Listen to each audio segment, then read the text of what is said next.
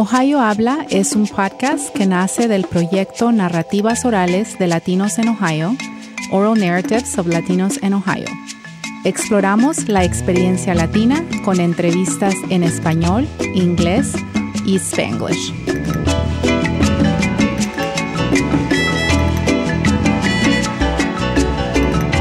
Muy bien, bienvenidos al episodio de Ohio Habla. Me llamo Gabriel y junto a Estelí, Caroline y Gabriel, representando el grupo de estudiantes de Abya Yala en Ohio State, dialogaremos con el documentalista y rapero Andrés Ramírez sobre la travesía de su documental Ucamaoike y la producción cultural y artística en los Andes.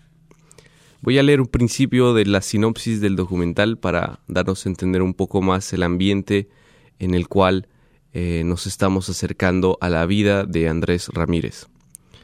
La sinopsis va de la siguiente manera. Abraham Bojorquez Ucamaoike desarrolló el llamado hip hop en lengua aymara. Con su lírica rebelde, estremeció a la sociedad latinoamericana de inicios del siglo XXI. Murió violentamente en la cúspide de su carrera musical el mismo día en que terminaba la grabación de su segundo disco. Año después, su amigo, el rapero y director ecuatoriano Andrés Ramírez, regresa a Bolivia para develar las razones de su muerte y para buscarlo a través de la temporalidad circular andina. En este viaje surreal, Ucamaoike vuelve a la vida mediante archivos, testimonios y visiones oníricas. Muchas gracias a todos por estar aquí. Andrés, muchas gracias por venir y darnos un poco de tus palabras y sabiduría para este pequeño espacio que hemos intentado desarrollar. Para comenzar, Andrés, ¿por qué no nos cuentas un poco sobre tu recorrido como músico y posteriormente como documentalista en Ecuador, en los Andes, y por qué no escuchamos sobre ti, ¿no? Para saber y que las personas que nos están escuchando sepan quién eres tú y cómo comienza toda la carrera artística y cultural que se va desarrollando estos años. Bueno, primero un saludo muy grande, gracias Gabriel y a la organización Abya Yala, ¿no? A Ohio Habla también un saludo muy grande, agradecerles por este espacio y compartirles pues la experiencia que he podido traerles desde América del Sur y desde pues nuestro pequeño país que se llama Ecuador. Yo comienzo a hacer hip hop en el año 98 con mi agrupación que se llamaba Dos Balas en ese tiempo. Comenzamos con un hip hop un poco más expresivo, más lírico, donde más bien se hablaba de cuestiones personales, de cuestiones de un poco más bien espirituales, ¿no? Hace casi 20 años. Posterior a ello, en el año 2002, 2003, yo realizo un viaje a Bélgica, ¿no? Viví un año en Bélgica en esos años y pude también constatar un poco cómo es la dinámica de vida del llamado primer mundo, ¿no? En Europa, el desperdicio de la comida, los valores culturales, valores perdidos también, y eso me hace también volcar mucho la mirada hacia mi propio pueblo, ¿no? Estando allá en Europa era como que decía, nada, ¿y por qué hay una brecha tan grande de desigualdad social entre este pueblo acá y con mi continente? Incluso también porque, no se valoraba desde nosotros mismos muchas nuestras miradas culturales, nuestras manifestaciones artísticas, etcétera. Entonces yo regreso al Ecuador a finales de 2003 con una mirada también mucho más política, ¿no? De profundizar en los procesos históricos de América Latina, del Ecuador, de involucrarme más, con el deseo de involucrarme en organizaciones sociales y hacer del hip hop una herramienta. En ese tiempo no era consciente de, digamos, como una herramienta de lucha, una herramienta política, pero sí con las ganas de buscar un hip hop más consciente. Por ejemplo, en ese año comienzo a estudiar la lengua quichua, porque veo la necesidad o ese deseo de crear hip hop en lengua originaria. No soy quichua hablante, no soy indígena, soy mestizo, pero volteé a ver hacia las culturas de mi propio país, de mi propio pueblo, ¿no? Y comienzo a elaborar canciones en quichua, a estudiar la lengua, y eso me vuelca a conocer la cultura, a involucrarme en la alimentación, en la cosmovisión, en la música andina. Y claro, eso dispara un montón de posibilidades que posteriormente sería también el conocer a Ucamaoike, Abraham Bojorquez, ¿no? Este hermano rapero de lengua aymara, Yo viajé a Venezuela en el año 2005, había una cumbre de hip hop político, de hip hop comprometido. Contarles que paralelo a esta búsqueda del mundo andino también se da una búsqueda de política, ¿no? O sea, una búsqueda en el proceso zapatista en México, en la revolución bolivariana en Venezuela, en la historia de las luchas de transformación social en Chile, qué sé yo, bueno, un recorrido por muchos aspectos históricos del continente, y también se plasmaba eso en papel, y posteriormente lo que pasaba en mi país, lo que pasaba en Bolivia. Pero bueno, todo esto confluye en Venezuela en el año 2005, y yo logro conocer a Abraham en la cumbre de hip hop en Caracas, ¿no? Él estaba sentado, tenía un poncho, tenía una gorra rapera, entonces estaba sentado y yo le digo, mira, oye, ¿de dónde eres? Así, pucha, yo hago hip hop en Quichua. Y él me dice, yo soy de Bolivia, yo hago hip hop en Aymara. Entonces nos hacemos amigos y de ahí comenzó esta amistad. En el año 2006 yo estaba en Quito y recibo un mail, ¿no? Dice, Andrés, me conociste hace un año, estoy en una comunidad que se llamaba, por Cayambe, cerca es una comunidad quichua, ¿no? Por Ecuador. Me dice, estoy acá en Tabacundo, y me dice, nada, pues estoy en tu país, si puedes ven. Yo les llamo a mis compañeros de mi grupo y les digo, oye, un amigo de Bolivia está, y nos fuimos directo allá, cantamos, yo me quedé en esa comunidad a dormir, él también, bueno, él estaba ahí, y lo pude entrevistar la primera vez en el 2005. Hicimos una canción el otro día, él me invitó a Bolivia, yo viajé en el 2006 al Alto, y conocí un poco el contexto de su trabajo, ¿no? Su trabajo radial, su trabajo de formación con los jóvenes. Y claro, un hombre muy, muy estructurado, muy comprometido, y eso potenció que también yo vuelva al Ecuador en el año 2007. Ya comenzamos con un programa de radio conjuntos con Abraham, ¿no? Él tenía el Rincón Callejero en el Alto, yo tenía Rapsoda FM en Quito con otros grupos de la ciudad, y hacíamos trabajo conjunto. Nos mandamos audios, nos mandamos reportajes. Claro, pasó ese tiempo lo de cuando hubo este abuso a las personas campesinas en Sucre, ¿no? Que hubo de racismo, ¿no? Y me acuerdo que él hacía reportes para Ecuador, yo le hacía cosas, y así seguimos avanzando. Él llegó en el año 2008, la segunda vez a Quito, dio una gira nacional por Quito, varias ciudades, ¿no? Quito, Esmeraldas, Otavalo y Riobamba. Yo canté varias veces con él ahí en la capital, nos despedimos, seguíamos con proyectos, y en el año ya 2009, en mayo, nos enteramos de la muerte de él, ¿no? O sea, fue algo como muy, muy cortante, muy fuerte a nivel personal y a nivel de un compañero que hacía hip hop militante, ¿no? Y que nos unía el mundo andino, por supuesto, pero siempre más políticamente comprometidos. Y a partir de eso llegó un quiebre, ¿no? Importante. Yo creo que en mi propia vida ese año se terminó las radios, unos centros culturales que trabajábamos, algunos cortes. Y yo comencé y decidí más bien apostar por un camino individual, y comencé a terminar la carrera que siempre quería, que era documental. Entonces decidí estudiar cine documental en el año 2010 y montaje cinematográfico. Pude viajar a Barcelona, estudié una maestría en documental y cine y montaje cinematográfico, y posterior a ello volví al Ecuador otra vez, en el año 2012, y ahí se ocurrió un sueño. O sea, había una convocatoria al Consejo de Cine de mi país que llamaba a escritura de guión, ¿no? Fondos concursables para escritura de guión en el 2012. Y nosotros, yo tenía un compañero en ese tiempo, decíamos, a ver, ¿qué tema, no? Había un señor que hacía, qué sé yo, activismo político en Ecuador, un abuelito que decíamos ya va a fallecer, hagamos sobre él, y casi hacemos sobre él. Y yo me acordé que tenía muchos archivos del Abraham que me había dado en el Alto, o cuando iba a Ecuador, ¿no? Él me daba videos de sus reportajes, de sus cosas. Yo siempre estaba ahí y le copiaba. O sea, yo siempre estaba atento a copiar las cosas, porque decía, voy a hacer talleres con los chicos, voy a hacer conversatorios. No pensaba en un documental, pero yo tenía varios archivos, ¿no? Y cuando pensé en eso dije, bueno, hagamos un corto con esos archivos que yo ya tengo para proponer un largometraje. Eso ya fue después de la muerte de Abraham, ¿no? Sí, en 2012. Ya en el 2012 fue como la idea, a ver, ordenemos lo poco que tengo para recién comenzar un camino, ¿no? Estábamos a la puerta de postular a fondos de escritura de guión. Aún no ganábamos. O sea, eso era para postular, digamos, ¿no? Entonces, en 2012 ganamos el fondo de escritura de guión. Eso fue en el año de abril. y fue el primer impulso, ¿no? Nosotros viajamos en el año de octubre 2012 a La Paz y El Alto, a Cochabamba también, y claro, ahí fue ya una revelación, digamos, la gran cantidad de documentalistas que le habían filmado a la brama en el mundo, amigos, familiares, testimonios, historias, bla, bla, bla. O sea, se investigó durante más o menos 3 meses en Bolivia en el año 2012.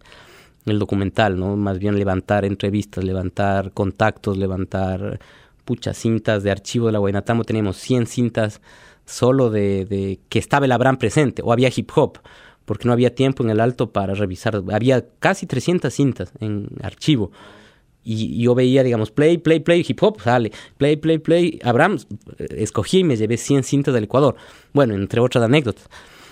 Ahí se comenzó ya el camino, ¿no? Llegamos a Quito, se escribió el guión hasta finales de 2013 y era un poco la incertidumbre de cómo levantar el proyecto, ¿no? Para mí, si bien estudié documental, nunca me enfrenté a la realidad económica y también de producción, porque luego te das cuenta que necesitas realmente, bueno, al final yo caí en cuenta que es realmente un equipo sólido que necesita, especialmente un productor que te acompañe de inicio a final.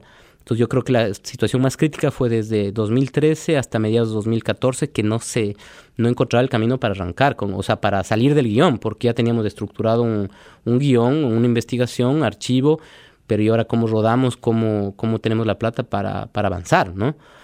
Y ahí, preguntando, consultas, decidí, claro, viajé a Bolivia a levantar apoyos más bien de cartas, de de instituciones, y se presenta a un fondo nuevo que era en el 2014, el de producción y postproducción en Ecuador, un fondo grande, que claro, fue una locura y lo ganamos también. Esto fue, claro, mediados 2014. Ganamos de ese fondo y teníamos ya la tranquilidad de poder viajar a Bolivia un equipo de 3 personas, aparte de mí, y poder rodar durante algún tiempo en La Paz, ¿no? Durante 2 meses y medio grabamos, ¿no?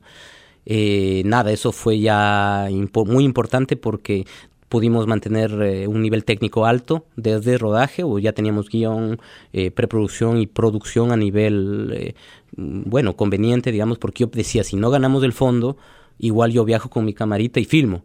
O sea, si era ya, porque había un guión, había una investigación, había un compromiso con la familia, los amigos. Yo decía, si no se gana ese fondo, claro, si no hubiéramos ganado, era muy, muy complicado, pero yo hubiera viajado. Pero ganamos. Y nada, se rodó el documental en el 2015, enero, febrero, marzo, un poquito de abril, y volvimos volando a Ecuador a editar, ¿no? Entonces, 2015, teníamos que entregar un resultado en 3 meses después, digamos, mayo, junio, julio, agosto del 2015, teníamos que entregar al Consejo de Cine un documental. Todo fue muy apresurado, era muy ¿no? rápido, sí. De hecho, sí, pues, o sea, claro, te narro también rápido, ¿no? Pero claro, claro. Eso es dramático, años muy, muy intensos, ¿no? Y, claro, septiembre más o menos 2015 se entrega un primer corte al Consejo de Cine, porque ellos necesitaban eso, pero eso fue una cosa que duraba igual 2 horas y media, me imagino, no me acuerdo, muy, muy difícil de acabar en 3 meses. Y nada, posterior a ello se vio que no era un corte cerrado porque necesitaba respirar el documental, ¿no? O sea, era para cumplir con los requisitos legales con el Consejo de Cine y nosotros teníamos el derecho de seguirlo puliendo, ¿no? De seguirlo perfeccionando. Y 2015, 2016, casi hasta febrero de 2017 se editó, ¿no? Fueron, claro, 1 año y medio más, ¿no? Casi 1 año, 7 meses más, que al final fueron 2 años que editamos el documental. Y justo en mayo del 2017 había un festival en Ecuador que se llama Encuentros del Otro Cine, que es el festival documental más grande de Ecuador, ¿no? Y presentamos el corte, ¿no? Y nos dijeron, sí, perfecto, están aceptados, van a participar. Le dijimos, pero aún no está terminado. No importa, o sea, termínenlo, hasta 2 meses más faltaban, ¿no? Y yo, wow, entonces radicalizamos. Y también era importante porque también era un límite para mí, porque vos te apegas mucho al trabajo, ¿no? A tu guagua, porque al final es tu hijo, es como puede estar mejor. Y nunca está terminado, claro, ¿no? En teoría es como, me imagino me dicen cuando escriben un libro o cosas así, ya siguen perfeccionando, digamos, la gramática o qué sé yo, pues la narrativa. Y claro, en el 2017 yo ya sentí, dije, está acabado, ¿no? O sea, está cerrado, podría estar mejor tal vez alguna cosa, pero se acabó. Y nada, pues parece fácil, pero claro, o sea, fue mucho tiempo. Y ahí fue el proceso, en cambio, de postproducción de sonido y postproducción de color.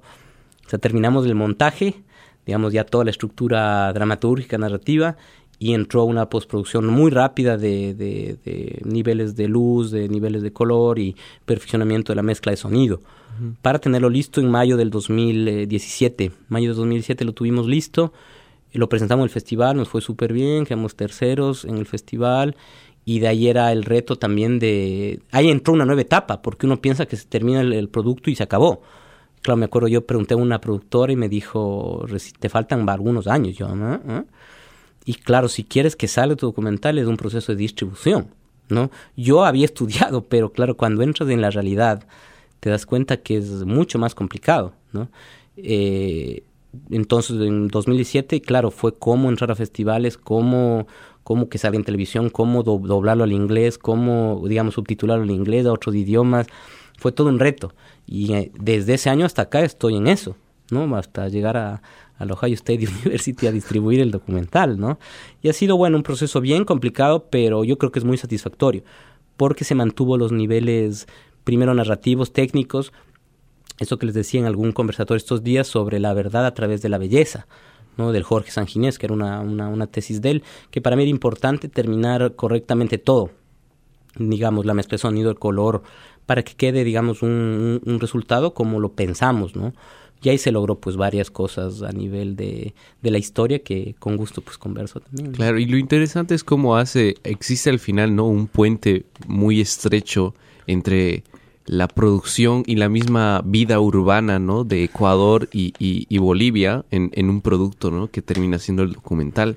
Tal vez aquí Gabo, Caroline también, que estuvo muy presente en investigar y trabajar con hip hop andino, ¿no? En el Alto. Ella tal vez nos puede hablar cómo la urbanidad y esos puentes que son transnacionales, ¿no? Que terminan siendo en Ecuador, Bolivia, Perú, terminan fluyendo y creando un ambiente más próspero, por así decirlo, de la producción artística, ¿no? Y cómo estamos intentando abrir espacios, grietas en lugares más lejanos, ¿no? Estados Unidos, Europa, quizá en algún momento Asia, Australia, ¿no? Intentar llegar a esos viajes que se hacen, ¿no? ¿Cómo nos podrían dar? También Gabo de La Paz nos puede dar algunos ejemplos sobre la urbanidad paceña y cómo se va manejando estos flujos culturales, ¿no? Caroline, Gabo, cuando quieran. Bien, bueno, muchas gracias por la invitación para estar aquí presente. Para mí es un honor porque creo que como boliviano y como paceño, que estaba seguramente como al otro extremo de la movida, ¿no? Quiero decir, yo era el que alguna vez asistía a un concierto, el que me compraba los discos sin conocer, o sea, era ese público que me fui también formando y aprendiendo de esa realidad que Ucamau y Que y otros grupos que se pusieron fuertes de moda en esa época intentaban comunicar. Entonces, y me parece muy interesante además, porque La Paz, como muchas ciudades andinas, es un puente cultural físico en sí mismo, ¿no? Es una ciudad, como le decía alguna historiadora, Rosana Barragán, es una ciudad de puentes y de abismos.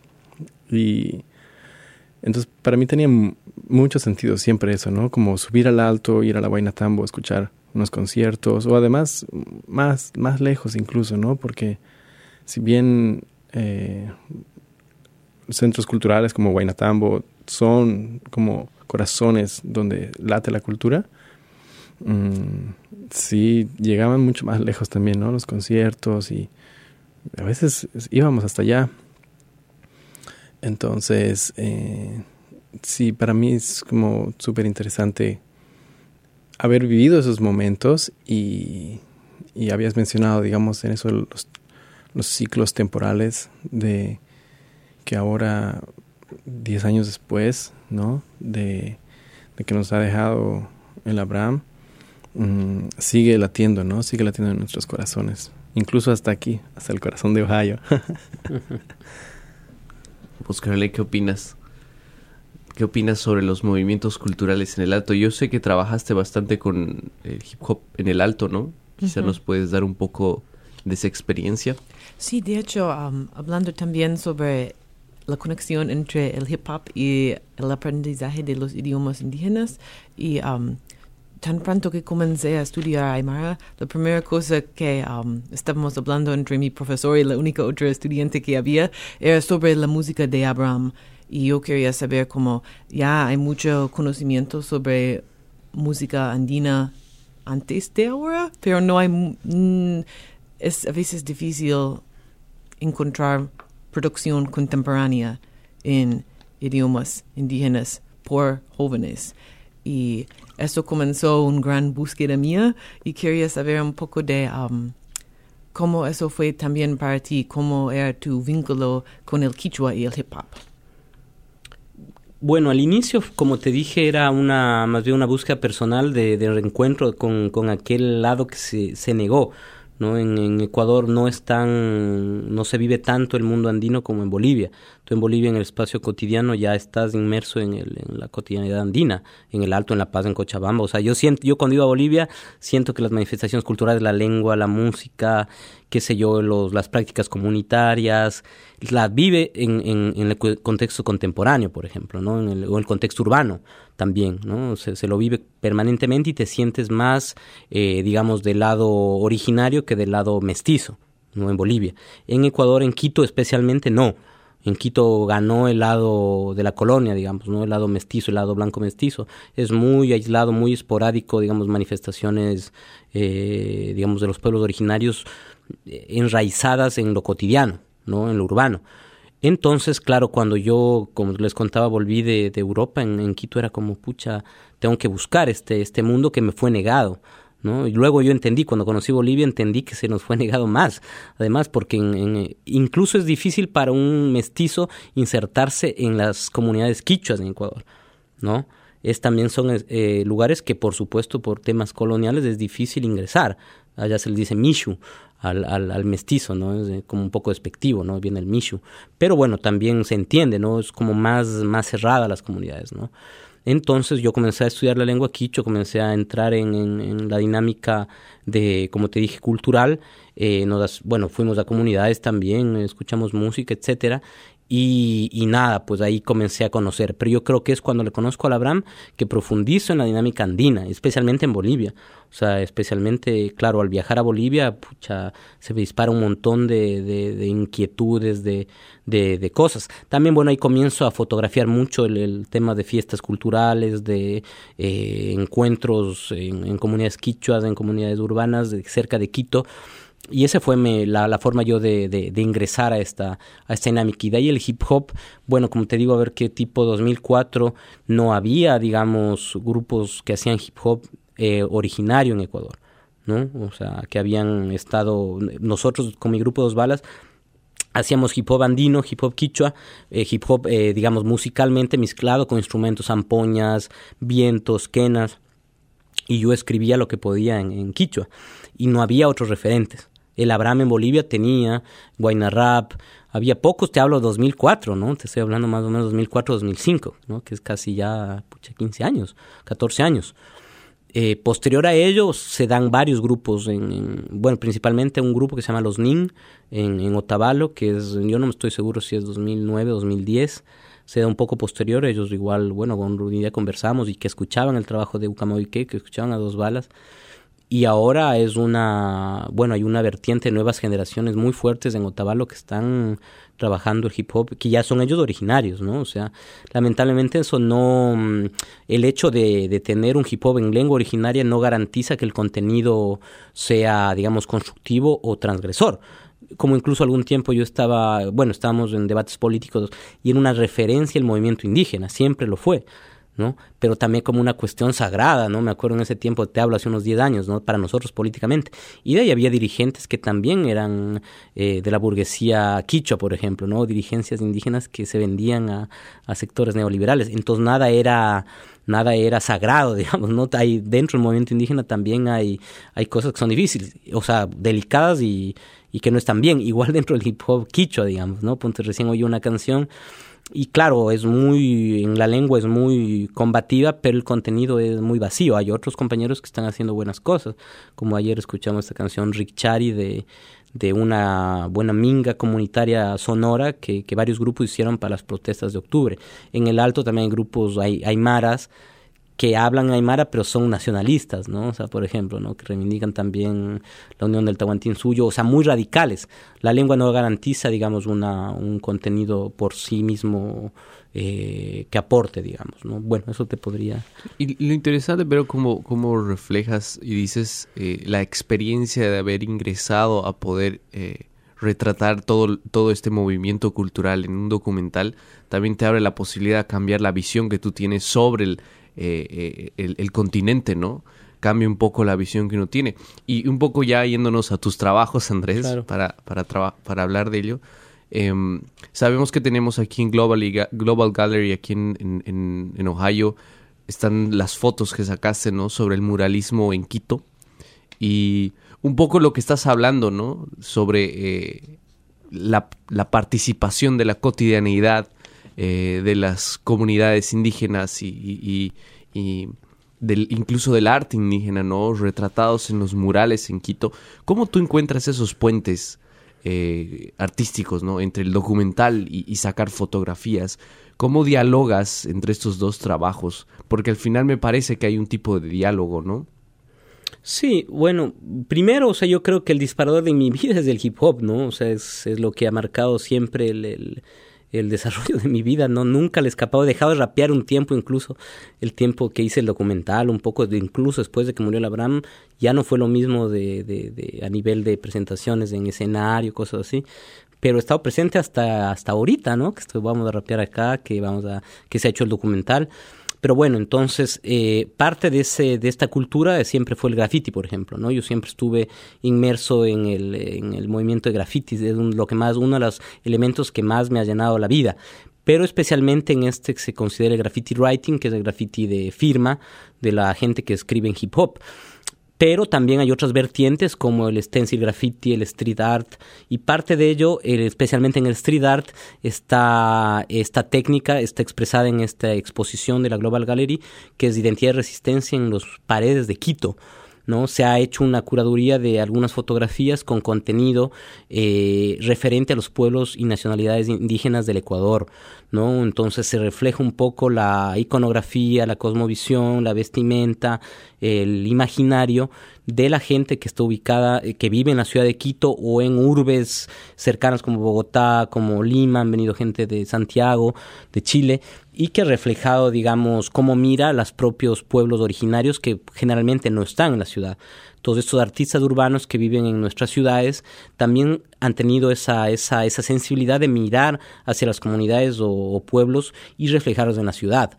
Yo creo que es sumamente importante el hecho de evidenciar la presencia de estas comunidades. Por ejemplo, ahorita en Ecuador, en octubre, llegaron manifestaciones, qué sé yo, 15,000, 20,000 indígenas, pueblos originarios de las comunidades de todo el país. Y claro, hay gente que ni nunca los había visto. O sea, ¿quién es, digamos, no? O sea, están llegando. En Quito es así, bueno, como te digo, es muy diferente a La Paz o al Alto. Claro, era una protesta enorme y llegaban miles de hermanos campesinos y hay gente, sectores medios, sectores, no sé, pues burgueses que ni en su vida han visto.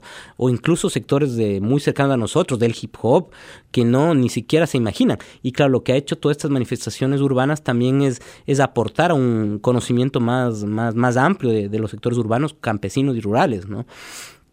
Pero yo creo eso, o sea, eso es un aporte, ¿no? También el tema político, ¿no? O sea, el hecho ya de reivindicar los pueblos y nacionalidades ya tiene un contenido de enfrentar un sistema blanco mestizo predominante, al menos en Ecuador, y yo creo que es lo importante de tener también esta exposición acá, porque pueden ver muchos rasgos, digamos, ¿no? De la cultura originaria quichua, shuar,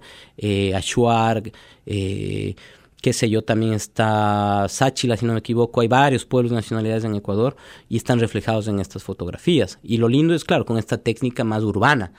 Y yo creo que de esa la mirada de los jóvenes hacia las comunidades, ¿no? Y creo que eso se replica, ¿no? En diferentes...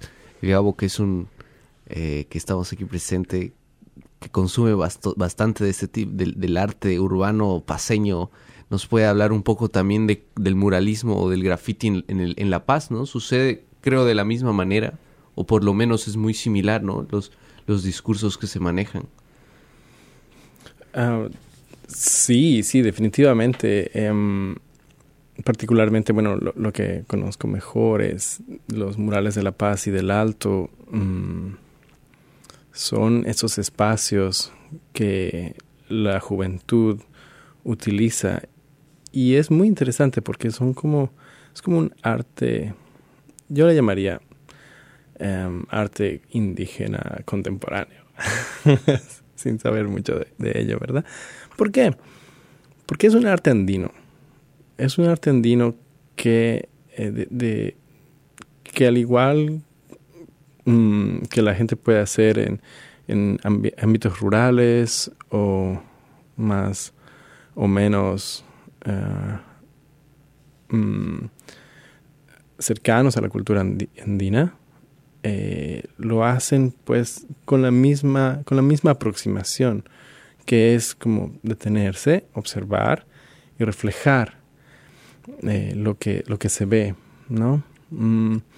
Quiero decir, no me parece que hubiera sido muy distinto que aquellos artistas precolombinos hubieran hecho distinto hoy.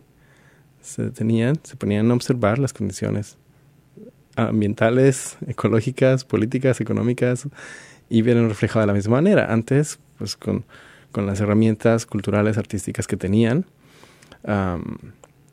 hermosos tejidos tallados en piedra, música, y ahora pues tenemos el stencil, tenemos el spray y el hip hop.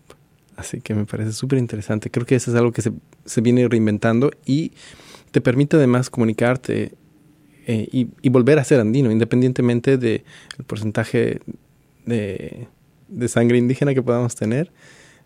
Para mí creo que es una cuestión de detenerse en la montaña y observar, sentir el frío, sentir el sol que te quema la piel, la falta de oxígeno o el exceso de humedad si estás en lugares más tropicales. Yo quería complementar un tema, o sea que hace un rato le anoté, era el tema del hip hop. Al ser una cultura globalizada, se convierte en un lenguaje que se entiende en todo lugar, per se, digamos, ¿no? O sea, digamos, vienes de Ohio y gente que hace hip hop va a entender la dinámica, el lenguaje, incluso también el graffiti, ¿no? Pero lo importante es de estas particularidades de contexto, ¿no? Como en Bolivia o en Ecuador, o en cada país, ¿no? En Australia se le dará otro matiz, en Sudáfrica otro, en Polonia otro, pero ese código que a la final es un código lingüístico, ¿no? Que podemos, o el breakdance, por ejemplo, se puede hablar de movimientos popping, qué sé yo, muchos movimientos de breakdance que se van a entender en cada lugar del planeta, la gente que está inmersa en el movimiento hip hop, ¿no? O de graffiti, el flop, throw up, 3 dimensiones, qué sé yo, técnicas, ¿no? Que nos vamos a entender con gente que esté practicando estos elementos, así sea de hip hop aymara o así sea de graffiti andino, ¿no? Van a entender, digamos, las técnicas, las formas de pintar, las formas de rapear, y eso creo que es lindo. También este fenómeno de la globalización provocó eso, o sea, que llegue el hip hop a todos lados, ¿no? Muchos quisieron como una cultura que se coma a digamos, las particularidades de los países, pero hubo gente que, como el Abraham, que más bien se enraizó a su propia historia y transformó el hip hop a su tiempo. Uh-huh. Y eso creo que es lo importante, ¿no? Sí, bueno, Caroline, tal vez nos puedes hablar un poco sobre otros artistas hip hop también que has podido experimentar en tus visitas en Cochabamba, en La Paz, en el Alto. Sobre cómo dialogan los mismos debates, ¿no? Cómo se mantienen estos debates efervescientes, y no solamente en lugares donde se habla sobre arte, como es una universidad, sino más bien que el nivel del debate también está en las calles, ¿no? También está en los barrios, también está en las paredes, está en el arte urbano, ¿no? Tal vez nos puedes hablar de eso, Caroline.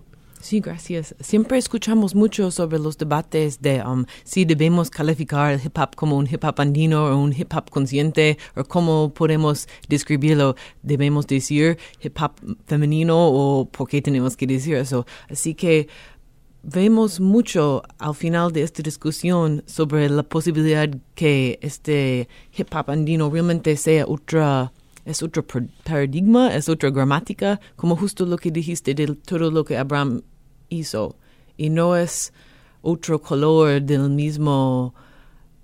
misma sustancia, pero otra aproximación.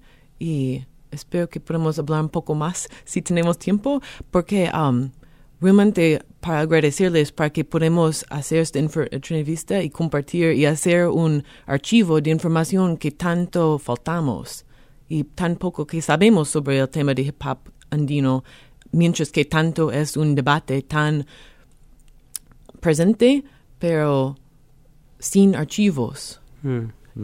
Sí. Y tanto como el documental actualiza y logra ese deseo de hacer un archivo también de una historia cultural particular. Y lo interesante de lo que dice Caroline es que profundiza también, ¿no? Podemos ver que en el mundo andino no aparece solo como un contexto geográfico, lingüístico, cultural, sino que también está definido por una presencia aymara, quechua, quichua, y son espacios profundos e internalizados y que manejas concepciones como el tiempo y la historia, ¿no? En la sinopsis del documental que hemos hablado, hablas de una narración que retorna a la circularidad del tiempo andino. ¿Podrías quizá explicarnos en qué consiste esa circularidad y cómo se presenta en el documental? Claro. Dentro de la cosmovisión quichua, quechua, aymara, la Caroline sabrá más de eso también. Por ejemplo, en la conjugación de los verbos en quechua, quichua, el pasado se conjuga nombrando el futuro, ¿no? O sea, es una manera diferente de concebir el propio tiempo. Incluso dentro de la cosmovisión, los antepasados no están muertos, no están atrás, sino habitan adelante, ¿no? Siempre regresan. Por ejemplo, el Día de Todos los Santos, el Día de los Muertos, regresa tu abuelo, tu alma a visitarte, ¿no? Es un constante retorno, ¿no? No es inicio final como incluso Hollywood, ¿no? Comienza y se acaba, ¿no? El tiempo occidental. En el tiempo andino todo va a regresar, ¿no? Va a volver. Yo un poco cuando realizo el documental, un reto era el hecho de plasmar eso, pero a través de audiovisual, porque lo podemos definir a través de la lengua, de la conjugación, de la cosmovisión, de la espiritualidad, pero era cómo hace de eso con un documental o con audiovisual. Siempre un referente, lo he dicho, era Jorge Sanginés, del cine de este compañero maestro, digamos, ¿no?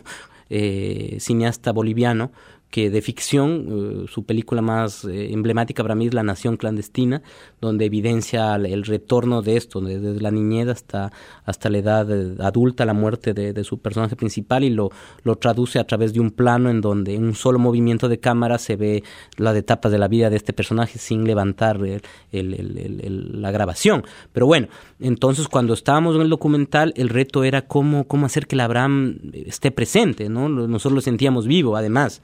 Lo siento, digamos, y cómo hacer que él demostrar esa permanencia, no era ni la ausencia ni la presencia, ¿no? O sea, no está ni muerto ni está vivo, pero está, digamos, ¿no? Y a través del audiovisual se planteó, o sea, visitar ciertos lugares donde él estaba presente, en audiovisual, estaba filmado para poder a través de montaje hacer una estructura de audiovisual para que él nos visite, digamos, ¿no? Los que tengan la oportunidad de ver van a entender un poco más a través de imágenes, y al final nosotros editando el documental logramos conseguir cosas que ni nos esperábamos.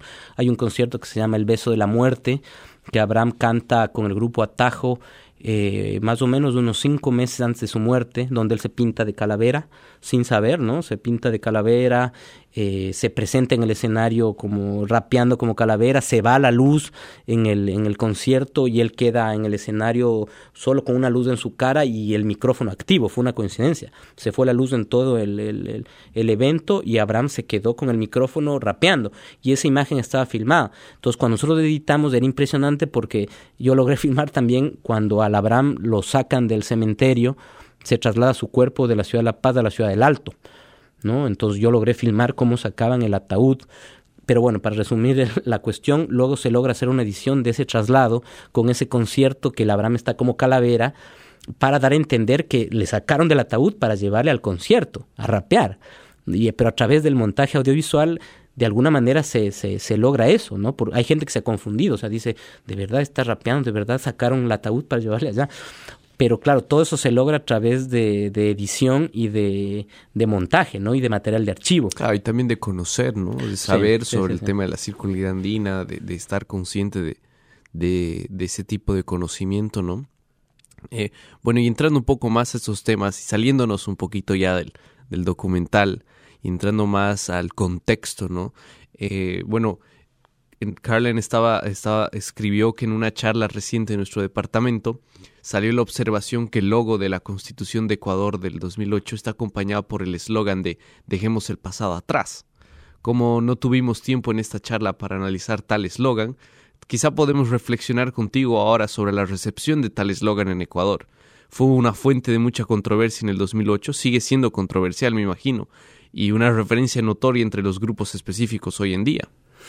Dejemos el pasado. Yo la verdad no estaba muy atento de eso. No, yo creo que nadie lo tomó, digamos, de alguna manera como que cuestione la cosmovisión andina. No se ha de ver. Más bien lo que se refería, tal vez dejemos el pasado atrás a nivel de la que se llamaba en Ecuador la partidocracia, las estructuras corruptas, o digamos un pasado que fue muy difícil a nivel neoliberal, digamos la quiebra económica del Ecuador en el 1999. Perdimos la moneda nacional, se dolarizó la economía. Yo me imagino que, claro, la apuesta fue dejemos el pasado atrás en ese sentido, pero nada que ver con la cosmovisión andina. Y por eso mismo te digo, es algo que evidencia, una vez más, en el Ecuador hay una separación, un desconocimiento muy grande de amplios sectores mestizos de los pueblos de nacionalidades. Yo como anécdota les cuento, hace unos 7 meses, que fue el Inti Raymi en junio, se celebra el año nuevo, fue en marzo, 21 de marzo, ¿no? Se celebra en cambio el nuevo año en Ecuador, el nuevo año andino de los pueblos indígenas. En Bolivia es el 21 de junio, el nuevo año aymara, pero en la mitad del mundo se recorre unos meses.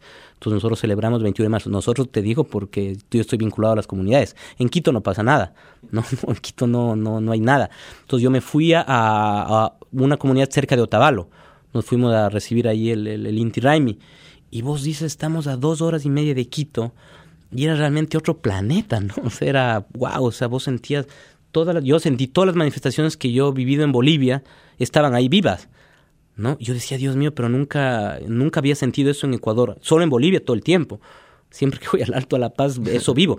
Pero en Quito estaba 2 horas y media, pero claro, una amiga mía es música, ¿no? Y ella me ayudó para entrar a la comunidad. Sin ella no era recibido yo. Claro. ¿No? Yo y mi compañera que estábamos, pero con ella entramos y claro, nos recibieron bien, bailamos música, todo el rito del Inti Raymi, pero claro, yo decía, qué duro que la gran mayoría de Quito no tenga ni idea. O sea, hay una separación muy grande y estando a 2 horas y media de eso. Entonces eso te da un poco la dimensión de la distancia que tiene el pueblo mestizo. Te cuento, Ecuador es un pueblo, la última encuesta evidenció que el 8%, 9% de la población se reconoce quichua o de pueblos y nacionalidades, 8%. La gran mayoría se reconoce mestizo. Hay otro sector que es Montubio, que es un pueblo de la costa del Ecuador, afroecuatoriano también, pero no es una mayoría como en Bolivia, por ejemplo, ¿no? Que es mayoritariamente originaria. Entonces, nada, yo te cuento eso, ¿no? O sea, este eslogan o eso no causó ningún tipo de controversia. Es lamentable que no podamos ver en mi país, digamos, muchos sectores mestizos de esa riqueza cultural que tenemos, ¿no? Esa historia, pero yo creo que se ha ido trabajando, como te digo, pero creo que hay que poner una dosis más política también, porque no es solo étnica, sino también una cuestión económica, ¿no? O sea, de clase, o sea, de diferencia social. No solo creo que se queda en lo étnico, sino debe quedarse en lo étnico como una reivindicación, pero sino también como un sistema económico que ha causado desigualdad, porque aparte de las poblaciones, pueblos y comunidades indígenas son las que más han vivido una desigualdad económica, ¿no? Entonces, bueno, ese es el trabajo que se intenta hacer, ¿no? Y bueno, también como tú dices, el que esté atravesado por la política, ¿no? Todos estos temas que estamos hablando, que eso es algo muy peculiar. Bueno, esto ya es una observación personal, ¿no? Que yo veo que es algo bien peculiar, que en los países latinoamericanos la influencia del contexto político en la producción cultural y artística es bastante elevado, ¿no? Por lo menos la mayoría de los productos culturales artísticos que se dedican a mover, a tener una movilización social, tienden a atravesar este contexto político, ¿no? Quizá de eso nos puede hablar Gabo, cómo cómo tú percibes que el arte y la cultura en La Paz está siendo atravesada por la política, ¿no? Y la política cómo también dialoga con estas producciones culturales. Wow. Sí, creo que definitivamente es el frente de resistencia más importante, creo, el arte y la cultura, porque además, por su propia naturaleza, el arte es libre y no solo dentro del contexto andino, boliviano, sudamericano. Lo sentimos también un poco. Hace un tiempo hubo una presentación de un documental sobre la vida en la frontera en Estados Unidos, cómo las leyes oprimen no solamente al lado mexicano, digamos, o latinoamericano, que finalmente, sino también hacia el lado estadounidense. Pero se empezaron a componer muchas canciones. Y es probable que las leyes xenófobas o las leyes racistas nunca cambien.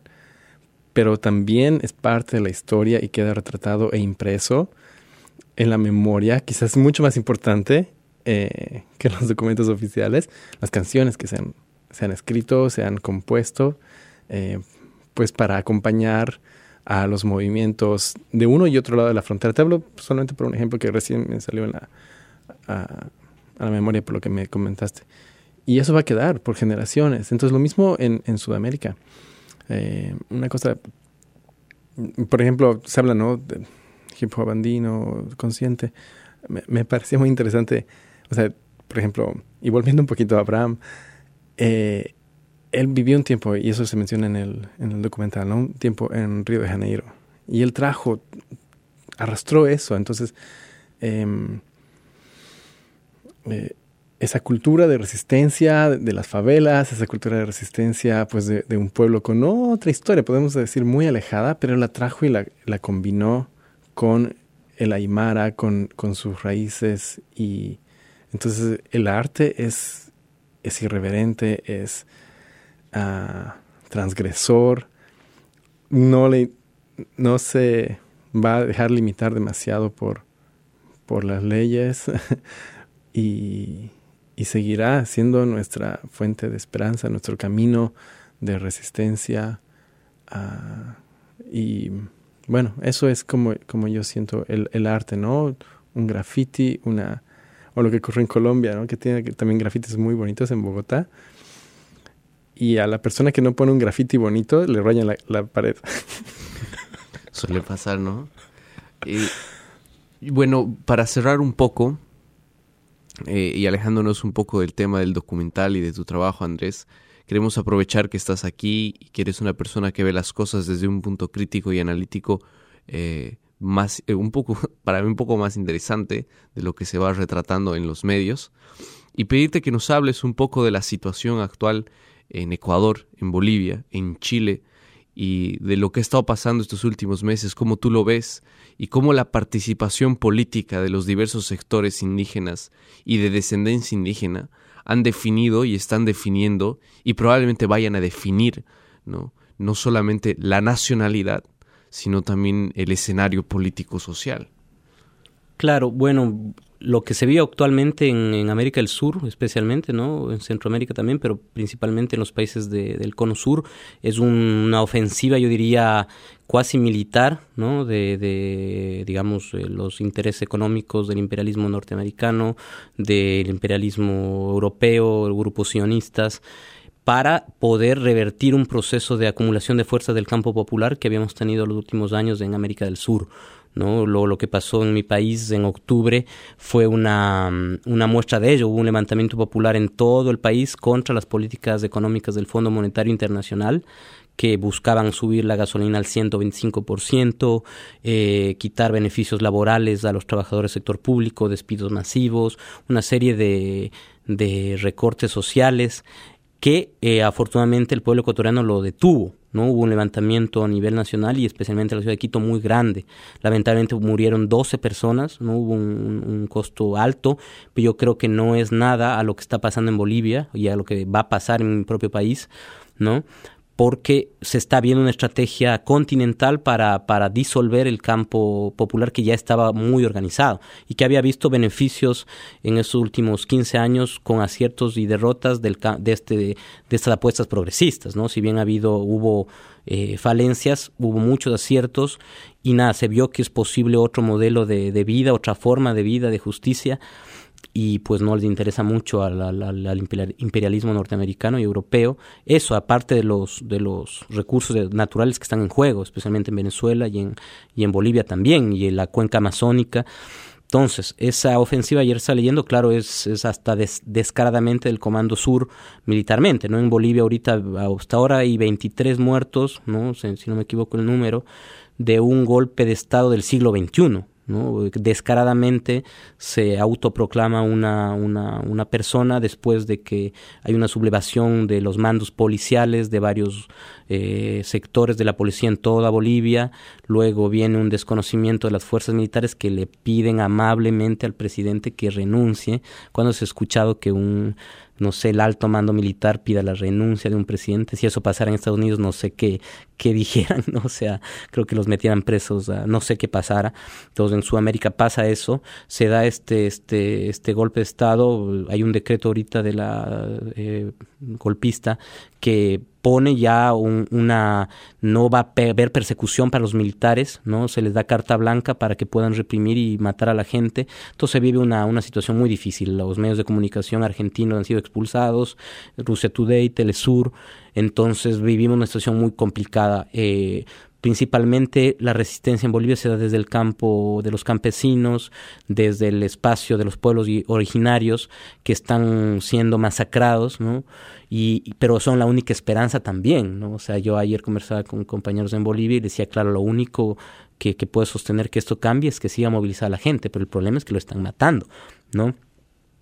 Entonces es difícil. En Chile creo que también hay una acumulación de desigualdad de 30 años después de la dictadura de Augusto Pinochet, pero que se mantuvo hasta ahora, ¿no? La constitución de este dictador, con desigualdad social, salud privada, educación privada, deudas para quien quiere estudiar, etcétera, que la gente se cansó, ¿no? La gente se cansó y se levantó. En Chile hay un levantamiento popular enorme que se mantiene ya casi un mes, donde también el sector del pueblo mapuche del sur de Chile, de la Araucanía, también cumple un rol importante, porque siempre ha sido el pueblo que más ha sido reprimido, perseguido, asesinado, y nunca se lo ha escuchado, ¿no? Entonces yo creo que los actores de los pueblos originarios de América son fundamentales, unidos con el campo urbano, con los trabajadores, y creo que esos son los actores que veremos para frenar estos avances, aunque el escenario es muy difícil. Como te digo, yo creo que se va a escalar en el campo militar, ¿no? Porque saben bien que tienen el poder, las armas y la impunidad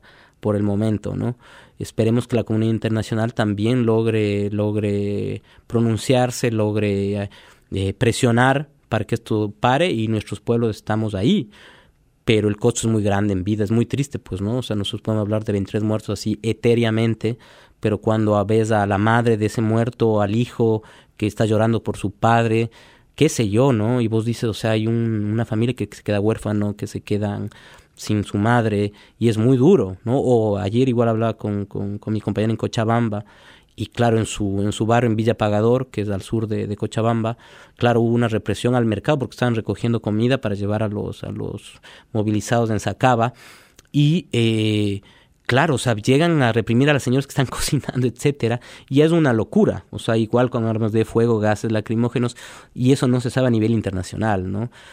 Y eso es una pena, pero claro, la gente es muy, muy brava, ¿no? O sea, está muy, muy activa, pero esperemos que no sea ante el miedo, porque claro, si te matan a tu gente, si te persiguen, te encarcelan a tus liderazgos, es muy difícil.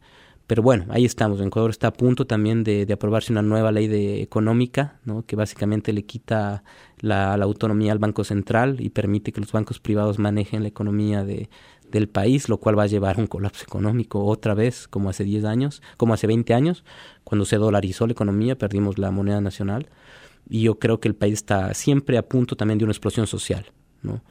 Y claro, el Estado va a reprimir con toda fuerza, ¿no? Pero bueno, también tenemos esperanza, o sea, de los pueblos, eso sí. O sea, los pueblos muy sabios, se ha podido voltear la colonia, se ha podido voltear muchos procesos, pero ojalá el costo ya no sea tan alto también, pues, ¿no? Sí, bueno, ¿algún comentario más? Solo digo gracias a ustedes y todos los que han hecho posible para que Andrés pueda venir y compartir estas historias tan actuales para que podamos escuchar todos. Muchas gracias. Bueno, Andrés, quizá nos puedes dar aquí un pequeño sample de unos cuantos segunditos o un minutito para saber el potencial que estamos aquí presenciando. Dale, Andrés, es todo tuyo. Chévere. Primero agradecerles pues a la Universidad de Ohio, a Abya Yala, a todos quienes hicieron posible que yo esté presente acá, ¿no?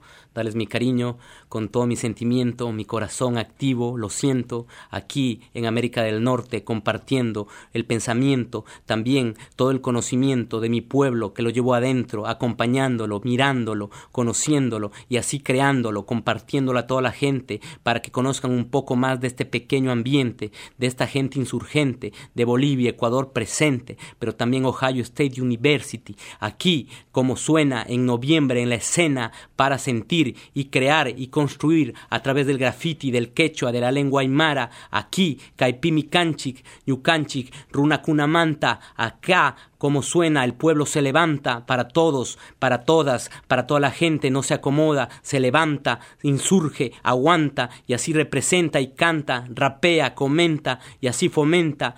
Nuestro espíritu se incrementa hasta transformar el sistema capitalista que te corroe, te atormenta y también te entierra y te cimienta. Muchas gracias a todos y todas. Muchas gracias a todos, gracias Gabo por estar aquí. Andrés, muchas gracias por visitarnos, de verdad estamos muy agradecidos por la oportunidad que tenemos de escucharte y poder compartir contigo los pensamientos que andamos construyendo, ¿no?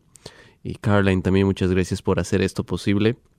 Y a Ohio Habla también agradecer por el espacio que nos están brindando. Y a todos los que nos escuchan, agradecerles por darse un poquito el tiempo del día para dedicarse a escuchar algunos testimonios y algunos pensamientos que vienen viajando a través de los continentes. Y espero que les guste, no se olviden suscribirse y constantemente escucharnos. Muchas gracias.